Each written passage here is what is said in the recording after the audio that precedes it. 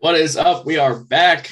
Tuesday edition recap show on Football Life presents the Audible, episode 88 coming at you. I am your host, Randy Hammond, alongside Matt Bushnell, wishing all of you a happy new year. Welcome to 2022 on the show. Matt, I hope the new year brings you everything your little heart desires. Well, it already has, Randy. A Bears win over the Giants, baby. Oh, man, that game was awful for me anyway. Not really, though. At the same time, I kind of want it to get really, really bad, so maybe some things will actually happen. But, hey, we're going to talk about a lot of good football today. In that game, not particularly one of those instances of good football. We are on a tight schedule today, Matt Bushnell. So, quickly, number 88, who comes to mind? Anyone? Michael Irvin. He was one of my favorite wide receivers growing up. There you go. Oh, the Cowboys historically have that 88 number. CeeDee Lamb wears it now. Des Bryant used to wear it. For me, I'm going to stick with the Colts duo.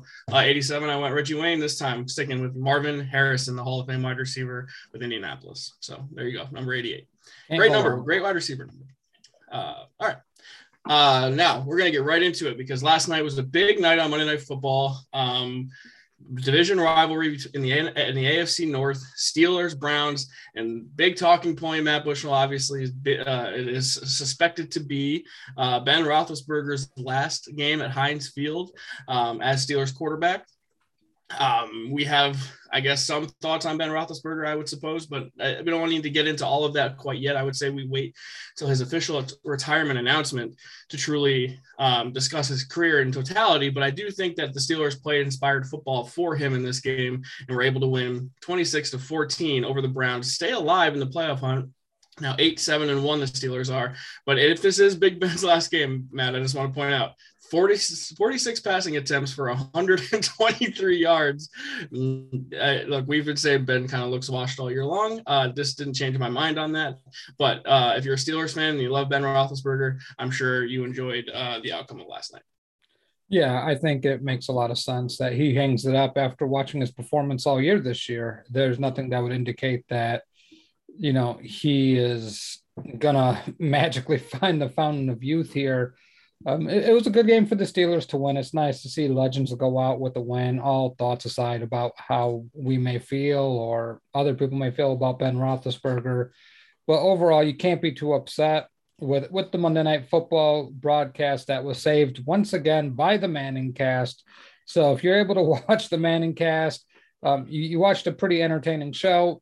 Baker Mayfield's just trash at this point. It's the injuries and all this stuff. If he's that hurt, and this is my issue with it, for all the guts and moxie talk, if you're that hurt, let somebody else play.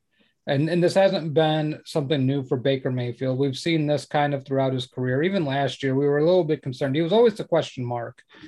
And he played safe football, but you and I both thought it was more Stefanski than Mayfield. Especially with Nick Chubb and Kareem Hunt running the football as much as they did and utilizing the tight ends. So to me, it's a nice win for Ben Roethlisberger, but at the end of the day, Baker Mayfield kind of really stunk up the joint. TJ Watt, I think, solidified his defensive player of the year last night with his 4 sacks. I'm telling you, man, defensive player of the year, 21 and a half. He's played 12 full games. He's insane.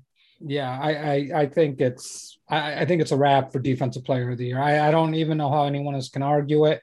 I know in Football Life we have the push for Tavon Diggs.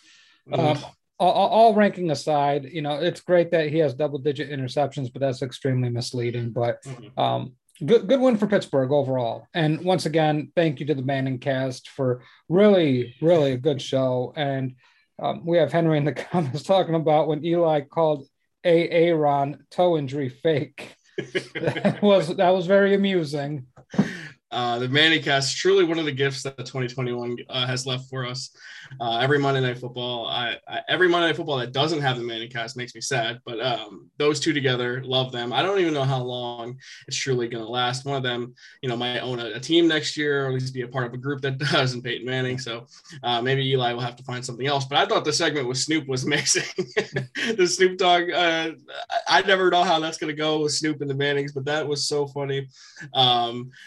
Snoop gave Eli a chain. It was Eli's birthday. It was like a big thing about how they're going to create a group. Like that was always, that's good conversation. That always makes me laugh. And then the Goodell stuff, I feel like, you know, they're not going to criticize Goodell. You know, it would have been nice to ask him some harder questions there, but it would have been cool to see them to ask him, but Peyton kept calling Goodell coach and Eli kept making fun of him for it. So that also made me laugh a bunch too. But yeah, this game pretty boring. It was 13-0 in the second half. The Browns scored 2 touchdowns in the second half that seemingly meant like they were almost meaningless to me. They meant nothing. I thought Najee Harris looked great in this game, 28 for 188 and had the game sealing touchdown. So he looks good, but the TJ Watt thing is his remarkable. 4 sacks in the game. Yeah, good for him. If he gets a sack and a half in the finale against the Ravens next week, he'll have the record. And there's no asterisks with the extra week. He hasn't played every game this year, so to me, that's more impressive than Strahan's record. That hurts me to say, but some people already have a little bit of a question mark on Strahan's record based on Brett Favre's actions when that happened. So this would be a legit sack record, and I don't think anyone would really be that mad unless you're, you know, a fan of the AFC North. So yeah. All right. Agreed. Matt Bushnell, one more primetime game. Only 2. Right? Remember, no Thursday night games. No Thursday. No more Thursday. By the way, real quick, I had the Steelers winning and with the points that they were getting 2.5, so they easily covered. I didn't keep track of yours, Randy. Did you have the Steelers? And no, I had the Browns, so I got that one wrong. Oh boy. Okay. I thought about changing it too. Like everyone was talking about the Big Ben thing, and I was like, maybe I should change it. I didn't. I kept it because I was like, I don't want to overthink it. Maybe the Browns play spoiler. I should have known better. Big Ben never has lost to the Browns in his career at home. Like that's pretty crazy considering he's played for so long. Yeah, agreed. Except for that playoff game, the regular season, I should say. Yep. All right, Sunday Night Football. We don't need to spend a ton of time on this one, Matt, because another divisional game in the NFC North this time. But when a game started by Sean Mannion, probably not going to go too well for you. And this was a slow start by the Packers, mind you. So this game was 20-3 at halftime, finishing up 37-10. Packers rolled. They clinched the division and the 1 seed in the NFC. So don't expect a ton from Green Bay in Week 18. And Minnesota has been eliminated there, 7-9. Like I said, Kirk Cousins did not play in this game, and it kind of feels like it is the end for the coach, Mike Zimmer, too. He was a little bit snippy after the game about why Kellen Mond didn't play, so could be changes in Minnesota as well. But Green Bay, I don't think they're dominant, but they are clearly deserving of the top seed in the NFC. Yeah, I think the one thing you can say about it all year long, they've been the best team in the NFC. I don't think that is debatable at this point. I did have the Packers plus the points. They were getting 6.5. That was an easy bet there with Sean Mannion starting. Not much to say. I think Mike Zimmer's definitely out as head coach. I mean, what's more damning for a young quarterback than for your coach to say, I see him every day in practice. Yeah. So that's why I don't. Yeah. You know, you're done at that point. Just stop at the door and pack your bags. But no, I think Zimmer's out. The Vikings, man, they could finish tied for second in the division or third. I'm not sure how that will work out with the Bears, who they play next week. So that'll be an interesting matchup. But I go back to Aaron Rodgers real quick. I believe he's going to win back-to-back MVPs, which would leave him, and this was on the Manning cast last night, one shy of Peyton Manning's record 5 MVPs. So does Aaron come back next year to topple Peyton? Who knows? But yeah, no, this game was non-competitive from the jump. Yeah, I certainly think Rodgers is the MVP. Look no further than what Jordan Love did against the Chiefs in that game that Rodgers missed. Yeah. That to me just shows me how valuable Rodgers is. And then look at Devontae Adams, 11 catches for 136 yards and a touchdown. Like Rodgers made Adams into, the best receiver in the league, maybe, top 3, whatever you want to say. But that Adams Rodgers connection is as good as anyone in this current day of football. So Packers roll. The NFC goes through Lambeau Field this year in the playoffs. So we saw that last year. Didn't work out for Green Bay. We'll see what happens this year for what is being called the last dance for Aaron Rodgers and the Packers. We'll see. Yeah. All right. Rest of the recaps now, Matt Bushnell. And some of these we do not need to talk a ton about. In the first game on the docket, I do not really want to talk about that much. It is your Bears not only ruining the Giants' second first-round draft pick, but also ruining parts of my Sunday. Look, The Bears are not a good football team. I think you and I can agree on this, especially when Andy Dalton plays. But man, they embarrassed the Giants 29-3. I think if you get that embarrassed by a Bears team that I think has real flaws, you are a complete and utter joke of an organization. And we could talk about Mike Glennon. We can talk about Joe Judge. My God, the Giants are exhausting, and I'm so ready for the season to be over with. Yeah, well, the scary thing is it could have been a lot more. Andy Dalton played like dog crap. He should have thrown 4 interceptions, but thank God the Giants defense sucks so bad that they had no interest in catching those passes. Really, when it comes to the Bears, I don't think talent is necessarily the issue here. They have talent on both sides of the football. Their secondary is okay. Robert Quinn, hats off to him, breaking the Bears' all-time franchise record for sacks. He finished the game with Sunday's game with a total of 18 on the season. He gets to add to that probably against Minnesota, so we'll see how many he officially ends with, but congrats to Robert Quinn for a hell of a year. But I think this may be, this just solidifies Matt Nagy has to go. I think Ryan Pace should too, but that will be withheld for later. But it's amazing if you watch the two teams, Randy, and I think I said this in the chat, I may not have, but you would have no idea that Matt Nagy was the one that was going to get fired and Joe Judge was going to be the one to keep his job the way those teams played.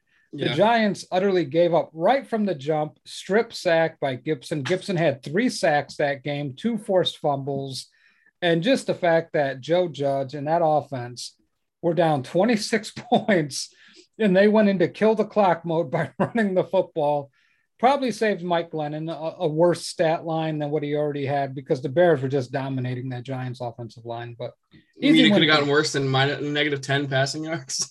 It probably could have. I think the Steelers had 8 sacks last night or 9 sacks. Yeah.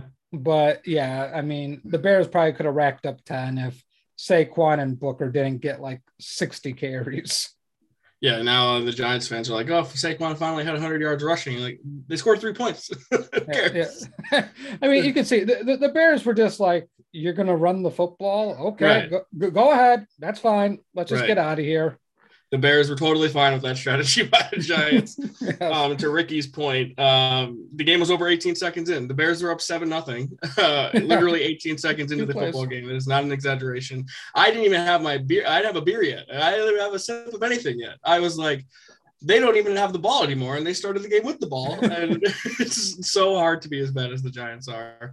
And I know they don't have the worst record, but they look like the worst team in the league every single week. And for some reason, they are committing to Judge. Nothing and nobody is worth keeping in this organization anymore. I'm done with it. Get them all out of my life, please. Yeah. And Judge embarrassed himself in the press conference too, which, straight up lying about things. I'm done. I can't with the guy anymore. So, All right. Don't need to talk about the Giants. They're going to finish 4-13. The Bears, I need you to lose. Please, for the love of God, Vikings, do me one favor and lose. So, all right. To Western New York now, where the Bills could not cover the 14.5-point spread, and they only won by 14. Freaking Bills. 29-15 over the Falcons. So the Bills still control their own destiny in the the AFC East, 10-6 with 1 game left. I believe it's against the Jets. Josh Allen played like garbage in this game. They were losing at one point 15-14 in this game. This was a weird one. And Josh Allen finishes 11-26 for 120 yards and 3 picks. But what Josh Allen does on the ground is very valuable. 15 for 81 and 2 touchdowns. And they ran the ball well with Singletary, who finished 23 of 110 for 2 touchdowns. The Falcons, I got to give them a lot of credit for being competitive in this game. I did not expect it. And they came in and they battled. Not so much thanks to Matt Ryan, but for the rest of the team. So the Bills, 29-15 over Atlanta. Matt, what were your thoughts? Hey, man, I was like, right now I look at it 4-0 for my spread picks so far. And I was just looking at the game. I was like, man, it's 2-0. I was like, man, later on in the afternoon, I was like, wow, 14-2. This is going to get ugly fast. And I was like, shit, there goes my bet on the Falcons because I did place money on them to cover. And then they're up 15-14. I'm like, holy shit, Atlanta might win this thing. And then the Bills go on 14 point. Half point killed me. The half point. Yeah, God bless that half point, man, because it was excellent for me because I get to see, some dollars in my pocket with that one. So congrats to the Falcons for covering. Phew. I'm just glad. Just thank God. On the road, the Falcons covered. God bless America, because I didn't want to lose that one. Yeah, I look, if you're a Falcons fan, I think I'd be optimistic about the head coach. The culture he's building is truly a competitive one, it feels like. And you need a quarterback upgrade. You're one of these teams that Falcons are going to be one of these teams that coming up in the draft. I expect them to be targeting somebody. I don't know who, but they're not going to be picking that high. So it could be a good year for a team like that to need a quarterback. And if they could sit under Matt Ryan for a year, it could be a good situation. So I like the Falcons going forward, but their season is over. Yeah, okay. I'd move heaven and earth to get Deshaun Watson if I'm Atlanta. Yeah, absolutely. Because, I mean, with Kyle Pitts and Calvin Ridley, you expect him to come back. I mean, it could be a bright future. I'd have no issues if I'm Atlanta. Like, I would trade draft picks for Deshaun Watson. I know they're going to have cap space. I don't think they keep Ryan next year. And Felipe asked a question in the chat: how many teams would be better off with Matt Ryan as their quarterback? Not many. Yeah. Just not many. It's like the same question with Ben Roethlisberger. If you watch these two play, right, it's just the end of the road. I would say maybe like 3 to 5 teams, maybe. Yeah, maybe. Yeah. And it's got to be like a dome team, when it plays in the South. And I want none of these guys in a cold weather situation either. So, yeah. All right. Perhaps the game of the year. I think it was certainly the game of the weekend. It is the Bengals coming back down two touchdowns on the Kansas City Chiefs, and perhaps derailing the Chiefs' entire season because they were the 1 seed and looking good. And now they might not have it. The Bengals, this might be one of the biggest wins in their franchise's history, to be honest with you. Their recent franchise's history, I'll say. Obviously, back in the day, they used to be much better. But the Bengals now 10-6 and clinched the AFC North. Congratulations to them for the first time since 2015. Joe Burrow. You and I questioned whether he was worth the number 1 overall pick. We weren't 100% sure, but he has proved us absolutely wrong, because they were talking about division in the preseason. You and I both predicted them to come in last in the division, and before the season started. No. Boy, the Bengals are impressive. I picked the Steelers to come in last. Fair enough. You picked the Steelers to come in last. Fair enough. Regardless, I got my face still. Yeah. Fair enough. Fair enough for that. But the Bengals, I am constantly impressed. They are one of the most watchable, entertaining teams of this season, in my opinion. Burrow, with the receiving core that he has, with Chase, who had a record day, 11 for 266 and 3 touchdowns, unbelievable. T. Higgins is a stud. I still love Tyler Boyd, even though he's the 3rd guy on the docket there. And then Mixon running all over the place too.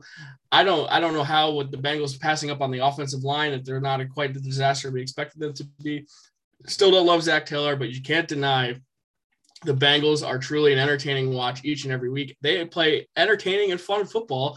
I think it's something we want. And when we watch games, we just want it to be fun. And the Bengals are the absolute definition of that. And for the Chiefs, look, I had high hopes for you, and I liked your defense a hell of a lot more coming in. And man, I got to reevaluate. I think, I don't know.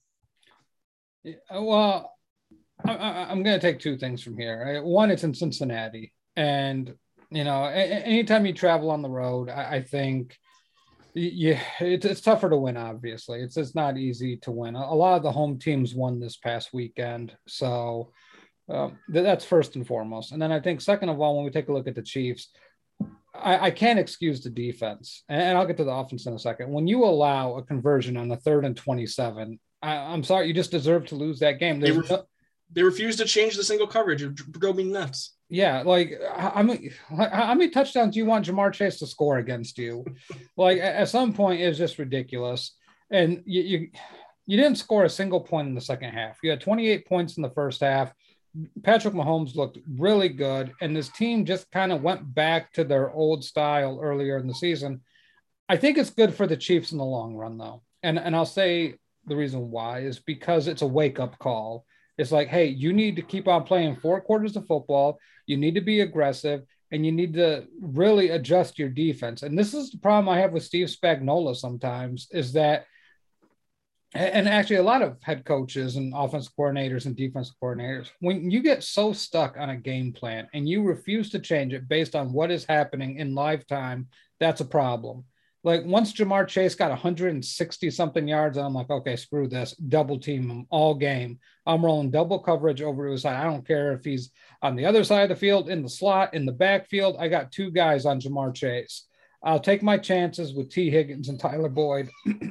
And, you know, when you let Burrow throw, the last two teams, let them throw. The Chargers and the Chiefs now let them throw for, I think, 970 plus yards. And I think it was 9 touchdowns and 0 interceptions. Yeah. It's come on, man. You got to learn. You got to watch the tape. Look at the tape. Take away his best weapon, and then let the other guys beat you if they're going to beat you. But to me, I was disappointed, but I think it's a good thing. And even if the Chiefs get the second seed, that's not too shabby because I honestly, Randy, I'm not sure if we're going to talk about Tennessee, but they're one and done. I don't see them winning a playoff game. Yeah, we're going to talk about the Titans next, but I mean, you might be right. It still might end up going through Kansas City if that's the case anyway, with Tennessee being the 1 seed, which I think Mike Vrabel might have a strong case for coach of the year, given the fact that, you know, neither of us thought they were going to be that good this year. So, yeah, look, this game was unbelievable. I thought the Chiefs had it in hand, and then the defense for the Chiefs just kept letting Chase get loose. Burrow, to be exact, you said, you know, how many passing yards? It is exactly 971 passing yards his last 2 games and 9 touchdowns. This is incredible stuff. Burrow, I mean, he was shredding them outside the numbers. Yeah. Like he was unbelievable. Like he's so good.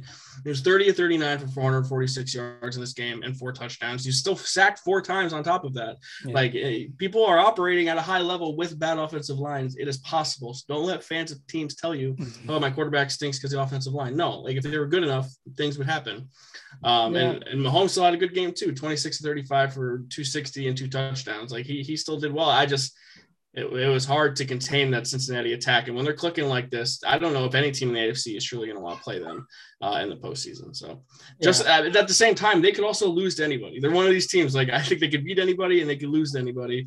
And I think the Bills are a similar thing where I think the Bills could beat anybody and they could lose to anybody. And I think this year is so unique in that aspect where nobody has really taken the reins as being like, we're the favorite. I'd be totally shocked if you lost. At this point in the season, I kind of feel like anyone could beat anybody. And that's why I'm so excited for this year's playoffs.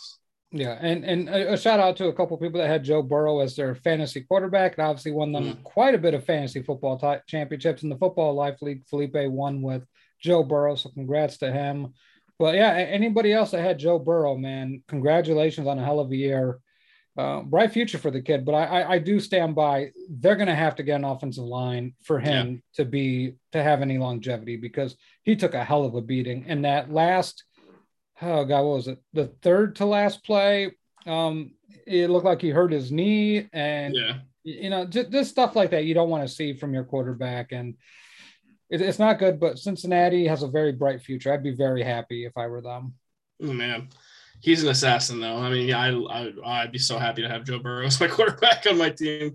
Yeah. I just love him so much, and now I think their mindset is going forward is that they have a core set. So now you do need to draft some offensive linemen. Like you wanted to take Chase to get the Burrow connection. Okay, fine. That has worked out for you, obviously. Now you need to protect your quarterback. You need to protect the most valuable asset you have. And now I think that the Bengals will do that this year, upcoming in April. So, all right. Now, we're going to not talk about every game as much as that one, but, you know, the next one we should do have to at least mention the Titans just absolutely demolished the Dolphins, who had coming off of a 7 straight winning streak. The Titans now 2 wins in a row and now have the tiebreaker as the AFC's top seed. Hard to believe. And you know what? I will say it. I think Mike Vrabel is the coach of the year. Because you don't have Derrick Henry for half of the year. You don't have A.J. Brown for a ton of time. Julio has been a failed experiment there in Tennessee. Your defense is very inconsistent, I would say. And then Ryan Tannehill's your quarterback. So if you're the Titans and you're a Titans fan, you're like, how the hell are we the 1 seed? I just think they're very well coached. Ultimately, it was a good run for the Dolphins. Feel good story. Good for them not giving up on 1-7, but ultimately you're not good enough this year, and they have been eliminated from the playoffs as well. So the only chance they have at anything is really to spoil the Patriots season in week 18. So the Titans 34-3, and I can't even believe that we're talking about them as the 1 seed in the AFC. Yeah, well deserved. I agree with you, Vrabel. I mean, if he doesn't get coach of the year, he should get plenty of consideration for it. I think Matt LaFleur is another guy that deserves credit for, along with Arthur Smith as well. I think those three guys should be in the running for it when you take a look at it from a football perspective. To me, just real quick and short, for as much love and as good as I was feeling about Tua, this game was like 18 steps back. It was awful. It was brutal. And when you needed it the most, he couldn't come through. And I just think, I'll say this, there'll be no shortage of offers for the Texans to choose from when Deshaun Watson becomes available to be traded, because they're going to get it. They're going to get 3 1s for Deshaun, even with all the legal trouble. So it just depends on who lands him. Because you'll have Carolina, you'll have this team, and obviously the Falcons, I think, should be in play as well here.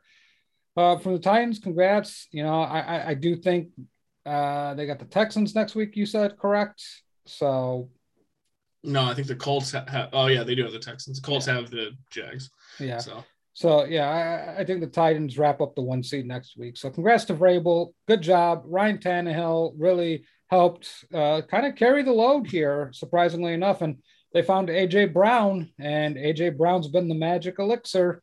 So yeah, congrats to Tennessee. I think we need to give a shout out to Deontay Foreman too, because he has filled in for Derrick Henry pretty nicely, I would say. But Henry's expected to practice this week. He might come back next week just to get some of the rust off, because you're obviously going to have a bye. So if you just throw him back in there in a playoff game, you might not, get what you're looking for. So I think it's smart to get Henry some love this weekend if you can. While we're talking about awards with Vrabel, did you notice that the third person now for the favorite in MVP is Joe Burrow, who we just talked about?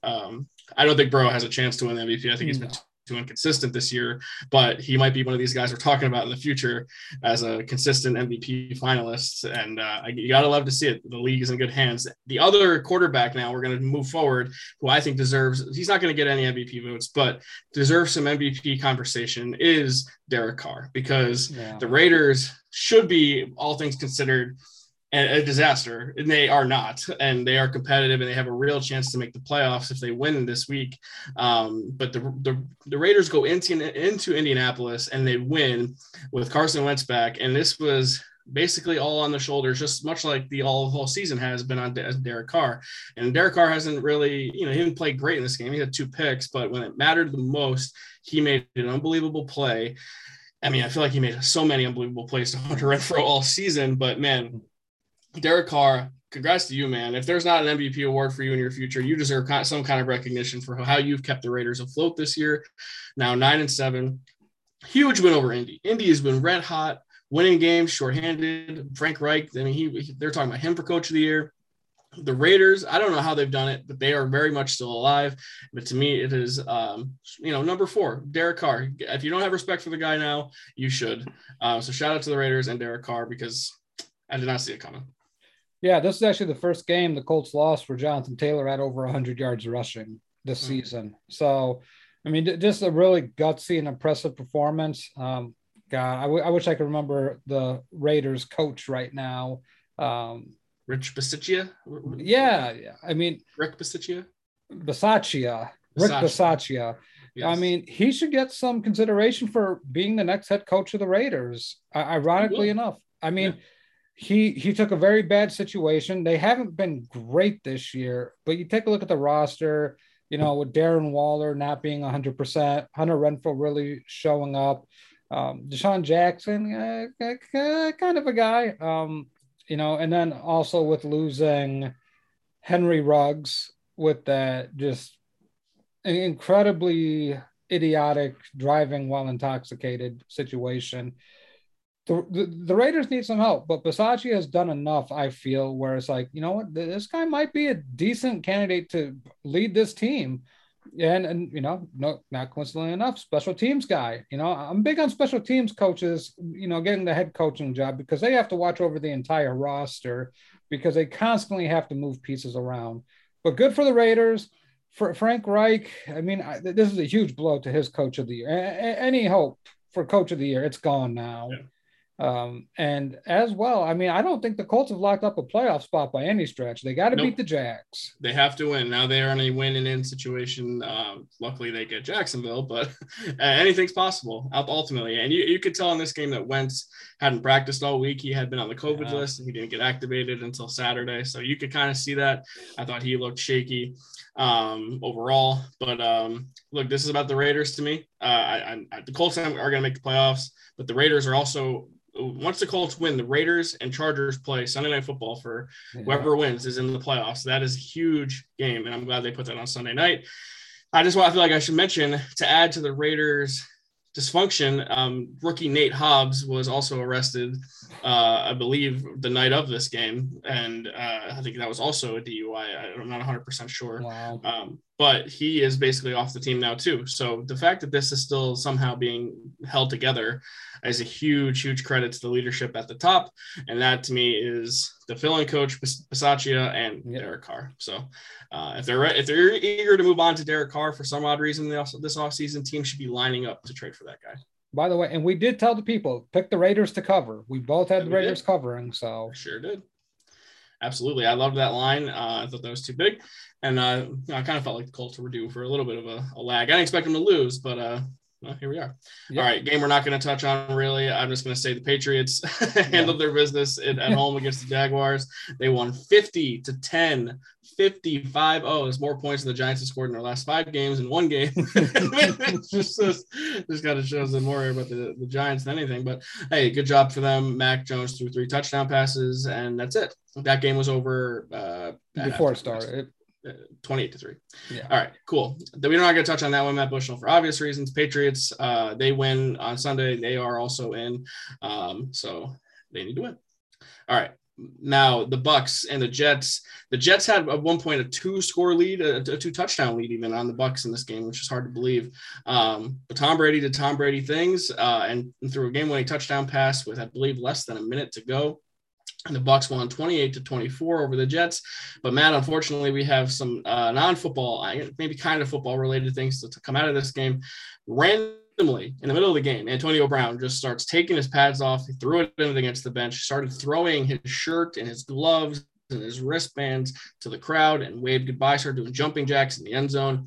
I didn't know if he got ejected. I was at a place where I couldn't hear what was going on, so I didn't really know. All Twitter kept saying is he quit, he quit, and it came out that Bruce Arians told him to go back into the game.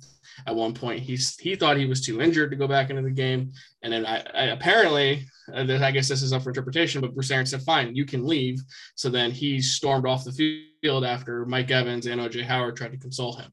Regardless, this has been the Antonio Brown thing. If he wasn't as great as he was, teams would not tolerate this. Yeah. And I don't know if this is the end of the line for Antonio Brown, but it certainly feels like it.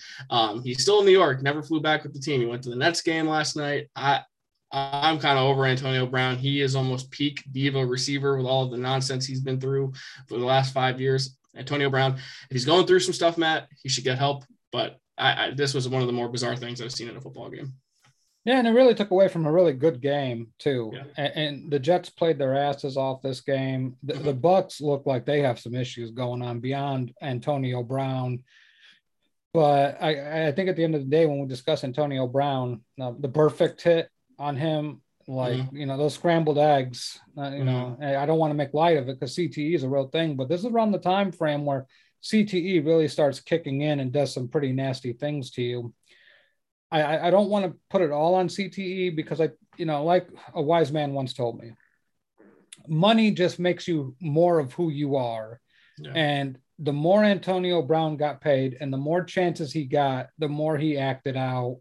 And that could be due to CTE. It could be due to brain trauma. It could be due to a lot of things. But I think when we take a look at this situation with him, he's just not well. Like he's mentally ill, whether it's CTE, mental illness, whatever it is with him, he is not a well person and he needs medical treatment, whether it's medication, counseling, all of the above.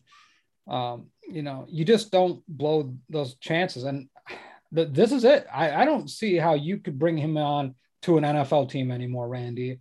Like with the Tom Brady, the guy who vouched for him, the only reason he's in the league right now, you just can't do it. You can't do it. You shouldn't do it. And it's it's ridiculous, and I guess it stemmed from, to give further context into it, BA wanted him to get back into the game.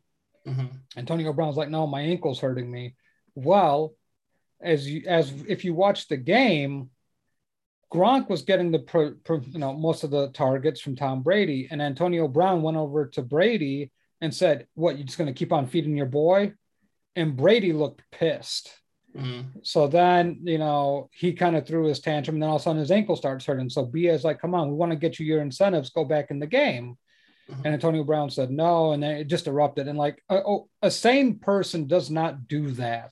No. You don't throw away $1 million, because with that, he probably would have got some more incentives that would have added up to $1 million. He was basically pissed away $1 million, and I don't care who you are, that's a lot of money. Mm-hmm. Especially for a guy who's playing on the league minimum. So to me, AB's done. Really took away from a great game. As a Jets fan, which I'm not, but if you are a Jets fan out there, people, I know Jacob just popped in for a quick second.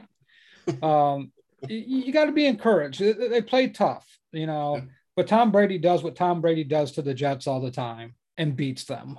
So I would feel good about the Jets going forward. I think they're in a good situation with a young team with more picks and a young coach. I think they're developing nicely. Josina Anderson tweeted earlier that this may not be the end of the line for Antonio Brown. The Bucs have not officially cut him, nor our team's throwing him out the door. Josina said in her tweet that it is not her opinion that teams would be interested in Antonio Brown. That is what she has been told, that teams would be actually willing to bring Antonio Brown in. I thought the Bucs were about the last team willing to do that, considering they had Tom Brady, they had Bruce Arians, and overall a support system for him that I don't know who else would truly have. But apparently there are teams willing to take a chance on the talent. And that goes to show how talented the guy is.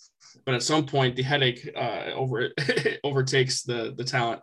And at this point in Antonio Brown's career, I would say that has to be the case eventually. I mean, look, Antonio Brown, if he could have stayed healthy, if he could have been together for the last 5 years and had his own mind right and played, we're talking about a Hall of Fame guy. Yeah. We're talking about a potential top 10 receiver ever. His run, I think it was 2012 to 2017, is about as good of a stretch of wide receiver play that you'll ever see in your life. Yeah. But once he left the Steelers, which, let's face it, may have been the true foundation of his success, it started to fall apart after that. The Raiders, he never even played a game with. That interesting Hard Knocks season still is just so bizarre to me. And then he's had a run with the Bucs now where he won a Super Bowl, and good for them. I don't think that's a failed experiment. If you're a Bucs fan, you can't say, oh, Antonio Brown has ruined us. No.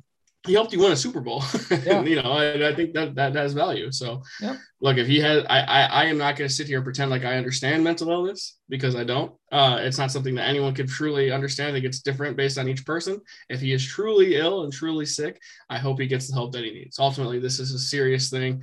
We watch football, we understand there's risks to it, but this is some, after effects that he could be having from hits of the past. So, yeah. I mean, in my opinion, it'd be wildly irresponsible for any franchise to give this guy another chance, because what we've seen, there is no situation that's going to help this man get better. This is going to keep on occurring. It's going to keep on getting worse. And what do you have in place? Imagine if you have a young quarterback, it'd be disastrous. In my opinion, anybody that signs him, it's just foolish. No one in the NFL can contain this human. If Bill Belichick couldn't do it with Brady and they had to get rid of him, Bruce Arians and Brady couldn't get, we're talking about the greatest quarterback of all time to many people, and he still did all this stuff. You're sabotaging your own franchise. Now, would it shock you, Matt, is if he just is still a Buck and they just pretend like this whole thing never happened? What I heard is they're suspending him because they don't want him to go to another team, and then they'll cut him once he's ineligible to play in the playoffs. Okay. Yeah, that probably is the most likely situation. The Bucs' best case scenario is they're the 2 seed. They're 12-4. They obviously can't get the 1 seed, so we'll see. The Bucs might have to go back to Green Bay like they did last year, but they don't feel like the same team to me that they did last year. So they're gonna have to clean some stuff up for me to feel better about them. Yep. All right. Matt, time to move on to the NFC East. Washington had a chance to, hurt the Eagles' playoff chances, and it was not enough. They had a lead for a lot of this game. They were up 16-7 at halftime. I thought for maybe there's a chance, but the Eagles clamped down on defense the second half and were able to move down the field and get the job done. The Eagles win 20-16. I believe they clinched a playoff berth at 9-7. Look, you don't need 4 years to rebuild. Don't let Dave Gettleman tell you that, folks. The Eagles did it in essentially one season. And Nick Sirianni is a first-year head coach who looks pretty competent, although I think people made fun of his press conference stuff. Good for them. The Eagles are a vet squad mixed in with some young players here and there. And the culture overall in Philly is a winning one, it appears, because now they're back in the postseason. And I know they have had an easy schedule, but I think they play a unique they have their own style. They have their own personality, the way they play. They run the ball. They play solid defense. And overall, they're very competitive. And it looks like they all seem to give a shit. So as much as I hate it, Philly back in the postseason now at 9-7. Yeah, I think Philly showed the mental toughness. I think with the Washington football team, it's a bad stain on the season. I don't know if Ron Rivera is going to survive it. I don't know if Dan Snyder is going to be forced to sell the team, which he probably never will, because he seems like he's protected by everybody else. He must have a lot of shit on a lot of people. Mm-hmm. But good for the Eagles. I caught glimpses of the game. Jalen Hurts played a pretty clean game. Not a lot of complaints. I still think they need a wide receiver. Yeah. You couldn't get me any rushing touchdowns for my fantasy championship. Well, Boston Scott had to get all of those. Oh, yeah. I love that guy. But at the end of the day, good for the Eagles going back to the playoffs. I don't think they're going to win a playoff game, but good for them going back. Yeah, I think they're a team that if you face a good defense in the playoffs, you can stop them. I think if you make Hurts stay in the pocket and contain him and make him throw, that's your recipe for success by playing Philly. Once you let him run, obviously it's kind of like a Lamar Jackson situation. You're in a little bit more of a trouble. But yeah, I don't know what to make of Washington. I expect them to win this week against the Giants. But Rivera, I think, said he wants to play some younger players this week, see what they have, which I think is smart. But I don't know if that means he has job security. But Washington's very clear they need a quarterback.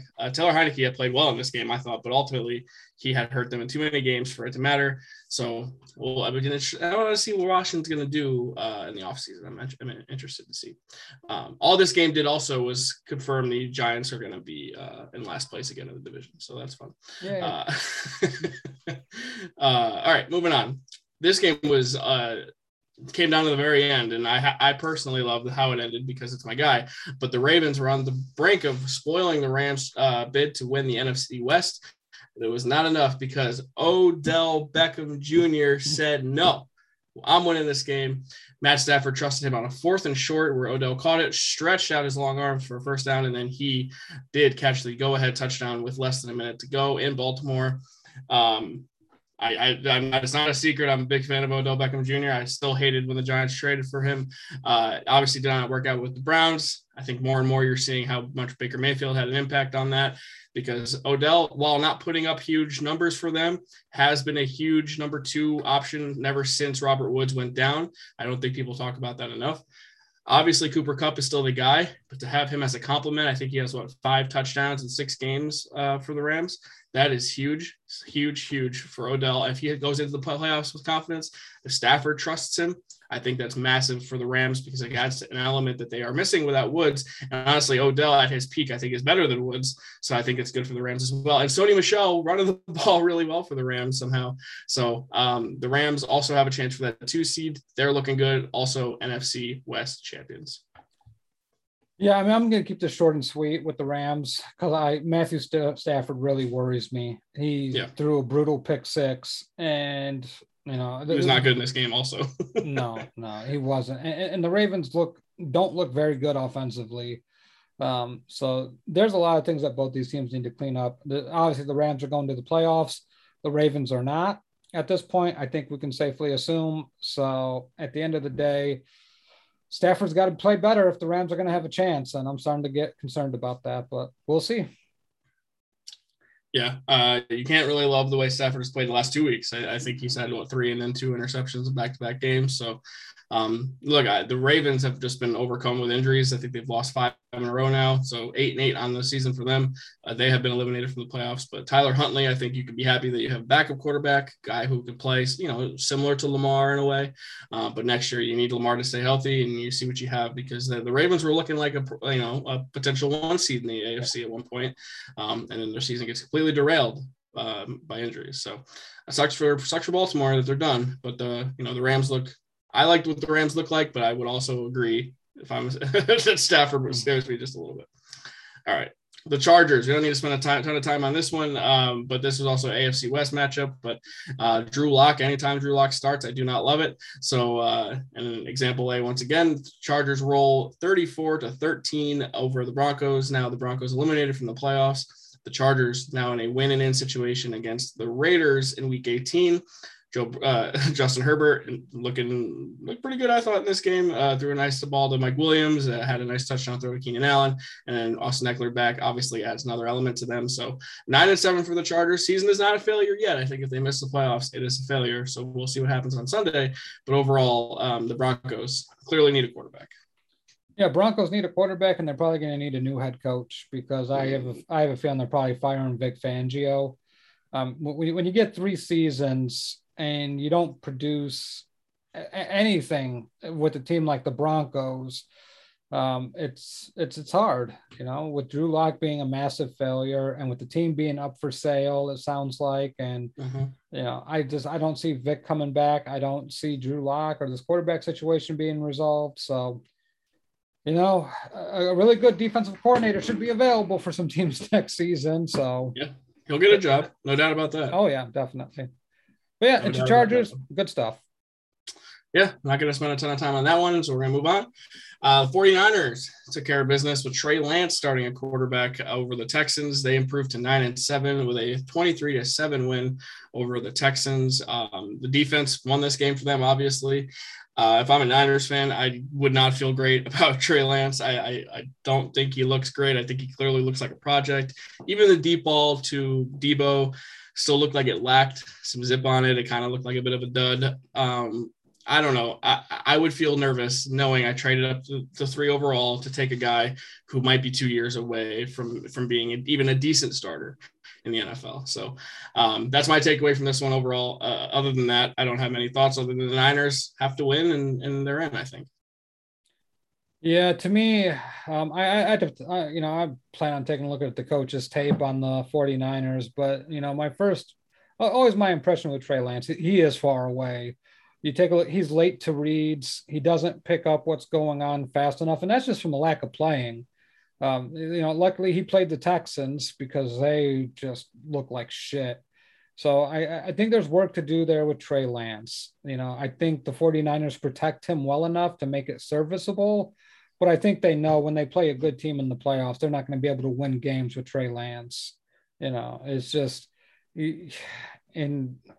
with Jimmy G, I'm not sure if they feel they can win a playoff game with Jimmy G either. So at least Jimmy G, I've seen play in the Super Bowl, right? I mean, he had a 10-point lead at one point in a Super Bowl. Well, to be fair, they only had to throw the ball 8 times against the Minnesota Vikings. So, there's that. So, I mean, it just depends on how San Francisco wants to play this, I think, at the end of the day. The Texans just look sad right now. They're limping to the end. They gave it their all. They fought. And I think some guys are just checking out. They're ready for the season to be over with. So it wasn't much of a dogfight. You know what, though? You and I said if Deshaun doesn't play, we didn't know how many times the Texans were even going to win a game. So the fact that they're 4-12, I would be like, oh, shit. All right, cool. Yeah. Like, all right. Like that it could be worse. I don't know what to make of the Texans' future because I don't know what to expect with the Deshaun Watson situation. But overall, the Niners, they had to win this game and they did. So it doesn't make me feel totally confident in them, but they have a real shot at the playoffs in Week 18. So, all right, moving on now to a game that we expected to be one of the games of the day, and it was a good one, but I do think some bad officiating and poor play by the Cowboys in the first half kind of spoiled it. But one of these games we were head-to-head on, Matt Bushnell, and I want to just give myself credit for getting this one right because I did think the Cardinals were going to win. And they did 25-22 over the Cowboys. I think the Cowboys, they can only get up to the 2 seed now with this loss. And the Cardinals, they already had a playoffs clinched, but this was a big win, I think, for their confidence. Kyler looked great in this game, yep. And Dak did not. So I think to the tale of two quarterbacks in this game overall. And the big loss for Dallas is that Michael Gallup tore his ACL, and he is out for the rest of the season. I think that's a huge blow because I think he's a very important piece to their offense. So both 11-5 now. Cowboys won the NFC, so they're not going to be in a wild card situation. But regardless, both of these teams are both playoff teams. This is a really good competitive football game. Yeah. To me, I liked watching the game. There's things that I didn't like about the officiating. And it just comes back to, like, why do we have to do this every week in the NFL? Like, the game shouldn't be talked about how bad the officiating was. It gets old after a while. And it's not like, we talk about baseball with robots versus human umpires and strike zones. I mean, so strike zones are tough to call regardless. I give a little leeway to that. So some of these calls are just atrocious. They're just so bad. You're like, well, why? And at the end of the day, I just go back to full-time officiating. And it really marred this game. And like Jacob said in the comments, that Kyler doesn't lose in the new Cowboy Stadium, which is pretty accurate. Yeah. So, it was a big win for the Cardinals, confidence-wise, to get that confidence back and get the ball rolling and start playing better for the postseason. Hopefully they get D-Hop back for round 1. But to me, this hurts the Cowboys more than anything, because Gallup being out takes a huge part of that passing offense away, and it's a shame. So, yeah, they're not going to run the ball, especially either. They had 17 carries for 45 yards. Like, that's not going to get the job done.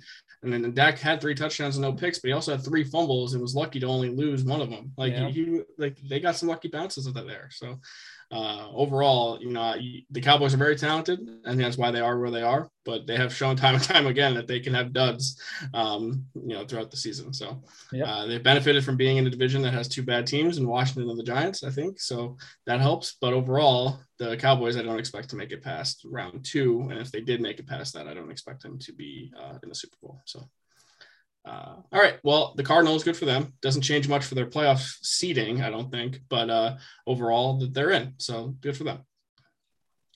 Now, the Saints and the Panthers. The only thing that matters about this game is that the Saints are still alive. They do need, I believe, the Niners to lose and a win to get in, which is possible, I think, because I think the Niners are playing the Rams.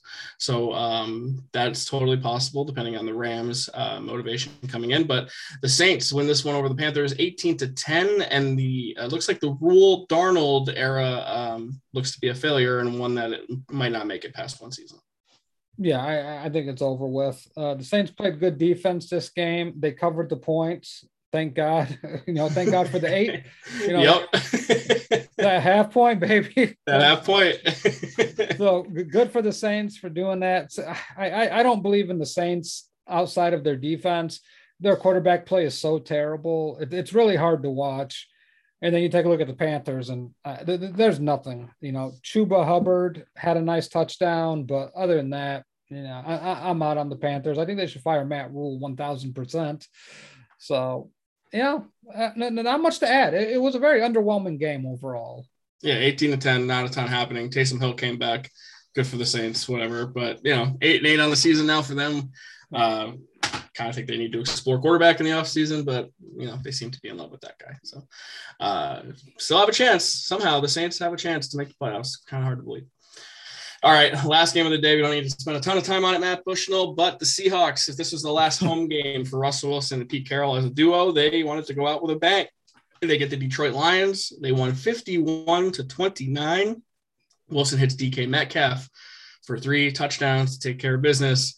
6-10 on the year. So sorry for Jets fans, your pick a little bit worse than the Lions. Our fighting covering Lions let us down in this one, Matt Bush. Yeah. They could not get the job done. Tim Boyle, not very good. No, not good at all. Not good at all. Russell Wilson with 4 touchdown passes, mightily impressive. Rashard Penny, the star of the game. I'm just going to say that right off the bat. He had 25 carries for 170 yards and 2 touchdowns. And then, of course, DK Metcalf had 3 touchdown receptions, and not really to the level of difficulty that you would come to expect from DK Metcalf, but it is what it is. But yeah, like Leon says in the comments, Tim Boyle sucks. Garbage. So yeah, that's about it. Just a really disappointing, late game when the Lions couldn't cover. I know. I was hoping for some DeAndre Swift love. Never got that either. Unfortunately, all of these contributing factors to my non-fantasy championship, rather a second place finish. So thanks for nothing, Lions. The hell. All right. That's all the games, Matt Bushnell. I'm glad we left a couple minutes here because I did want to mention, and it seems like every week now we have something and someone that has left us. Unfortunately, we're not talking about Betty White. Obviously, Betty White, RIP to a legend, but a football legend left us on New Year's Day. It is head coach / player Dan Reeves, and at 77 years old, he died. I believe. I remember what exactly he died of, but nonetheless, he coached the Broncos, Falcons, my Giants. He was the player coach for the Cowboys back in the day.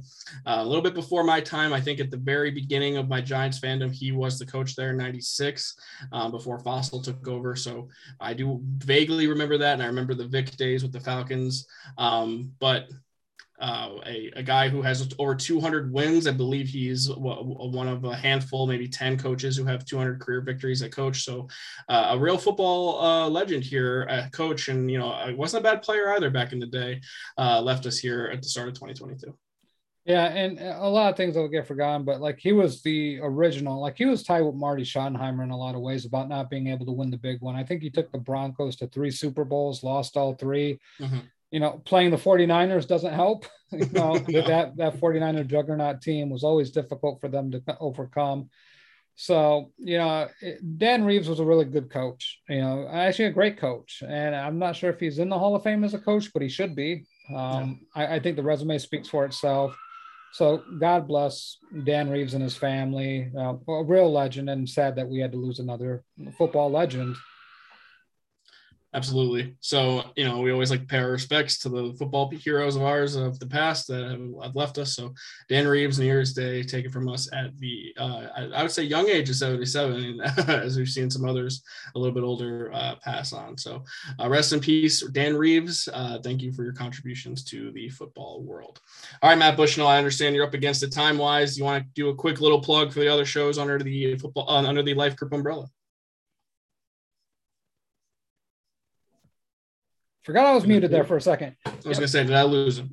No, you didn't lose me yet. Dong City with Vince Mercandetti and Henry Maldonado Jr. I'm not sure if they're going Wednesdays, but when they do, watch out for those guys, 8 p.m. Eastern time on Wednesdays.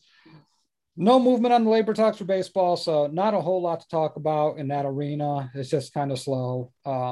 I don't know if the Work Shoot Wrestling podcast is back with Jason Brooks and Corey Richmond. I know Jason had twins, so congratulations to Jason on that. I know we said that previously. Absolutely. Yeah.